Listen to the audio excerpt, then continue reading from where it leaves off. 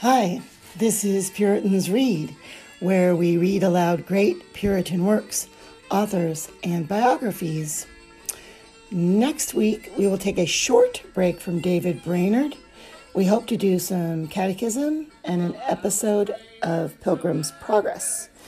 But within a few days following, we will pick up where we left off with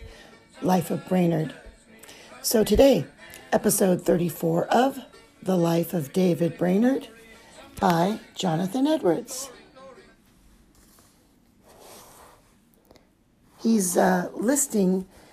many remarks on the work of grace that he's been experiencing with the Indians by number. So he begins with number 2. Number 2, it is remarkable how God, providentially and in a manner almost unaccountable, called these Indians together to be instructed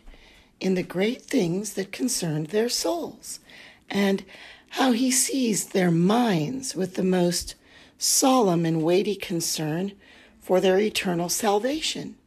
as fast as they came to the place where his word was preached.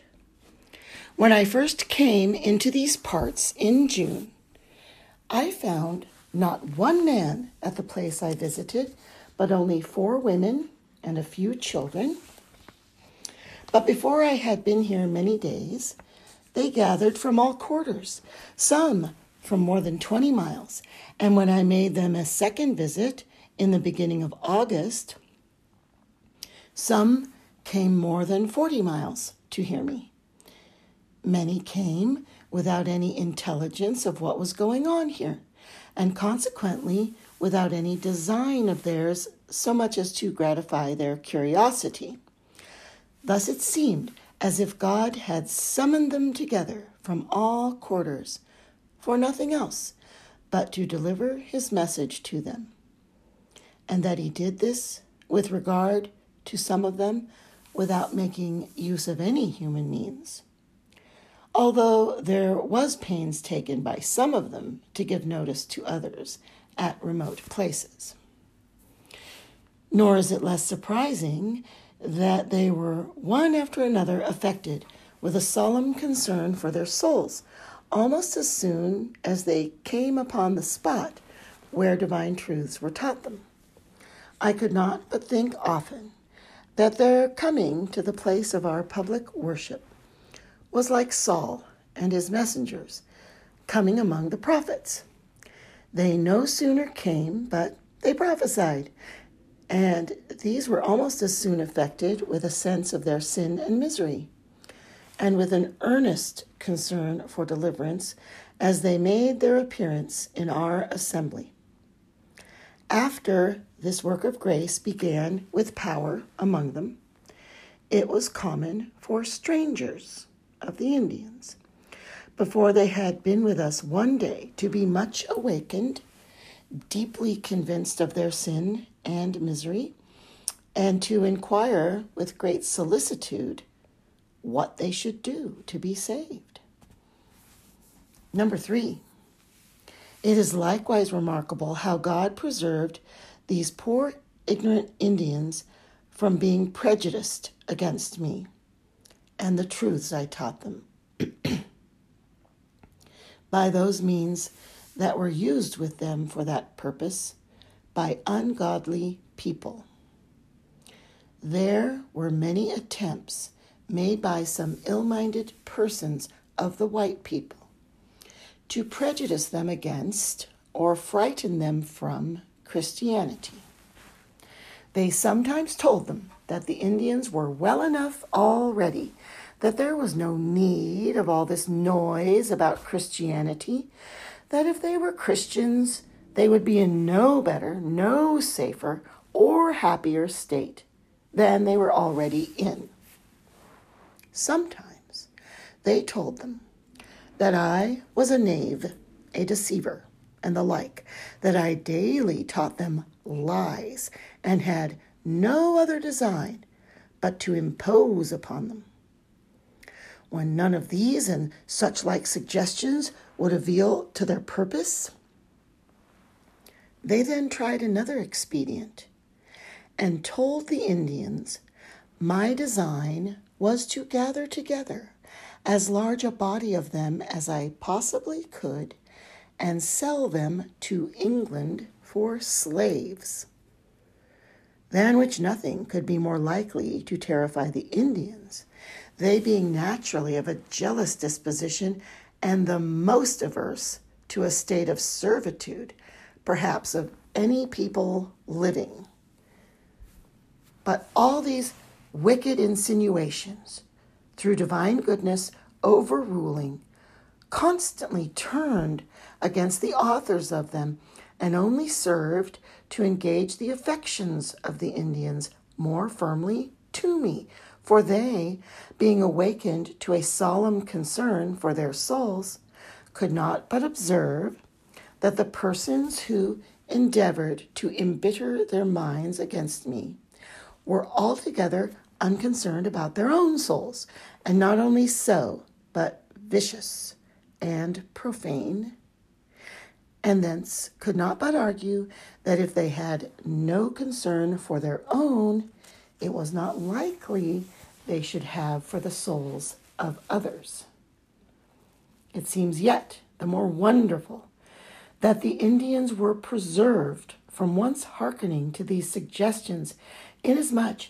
as I was an utter stranger among them, and could give them no assurance of my sincere affection to and concern for them by anything that was past, while the persons who insinuated these things were their old acquaintances, who had frequent opportunities of gratifying their thirsty appetites with strong drink, and consequently doubtless had the greatest interest in their affections. But from this instance of their preservation from fatal prejudices, I have had occasion with admiration to say, if God will work, who can hinder? Number 4, nor is it less wonderful how God was pleased to provide a remedy for my want of skill and freedom in the Indian language, by remarkably fitting my interpreter for and assisting him in the performance of his work. It might reasonably be supposed I must needs labor under a vast disadvantage in addressing the Indians by an interpreter, and that divine truths would undoubtedly lose much of the energy and pathos which they might at first be delivered by reason of their coming to the audience from a second hand. But although this has often, to my sorrow and discouragement, been the case in times past, when my interpreter had little or no sense of divine things, yet now it was quite otherwise. I cannot think my addresses to the Indians ordinarily, since the beginning of this season of grace, have lost anything of the power or pungency with which they were made, unless it were sometimes for want of pertinent and pathetic terms and expressions in the Indian language, which difficulty could not have been much redressed by my personal acquaintance with their language. My interpreter had before gained some good degree of doctrinal knowledge, whereby he was rendered capable of understanding and communicating, without mistakes, the intent and meaning of my discourses, and that without being confined strictly and obliged to interpret verbatim. He had likewise, to appearance, an experimental acquaintance with divine things, and it pleased God at this season to inspire his mind with longing desires for the conversion of the Indians, and to give him admirable zeal and fervency in addressing them in order thereto. It is remarkable that when I was favored with any special assistance in any work, and enabled to speak with more than common freedom, fervency, and power? Under a lively and affecting sense of divine things, he was usually affected in the same manner, almost instantly, and seemed at once quickened and enabled to speak in the same pathetic language and under the same influence that I did. A surprising energy often accompanied the word at such seasons, so that the face of the whole assembly would be apparently changed almost in an instant, and tears and sobs become common among them. He also appeared to have such a clear doctrinal view of God's usual methods of dealing with souls under a preparatory work of conviction and humiliation as he never had before, so that I could, with his help, discourse freely with the distressed persons about their internal exercises, their fears, discouragements, temptations, etc. He likewise took pains, day and night, to repeat and inculcate upon the minds of the Indians the truths which I taught them daily. And this he appeared to do, not from spiritual pride and an affectation of setting himself up as a public teacher, but from a spirit of faithfulness and an honest concern for their souls. His conversation among the Indians has likewise, as far as I know, been savory as becomes a Christian and a person employed in his work. And I may justly say, he has been a great comfort to me and a great instrument of promoting this good work among the Indians, so that whatever be the state of his own soul, it is apparent God has remarkably fitted him for this work. Thus, God has manifested that, without bestowing on me the gift of tongues, he could find a way wherein I might be as effectually enabled to convey the truths of his glorious gospel to the minds of these poor,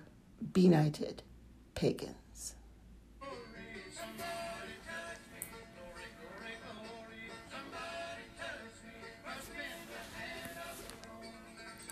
This concludes episode 34 of Jonathan Edwards' The Life of David Brainerd.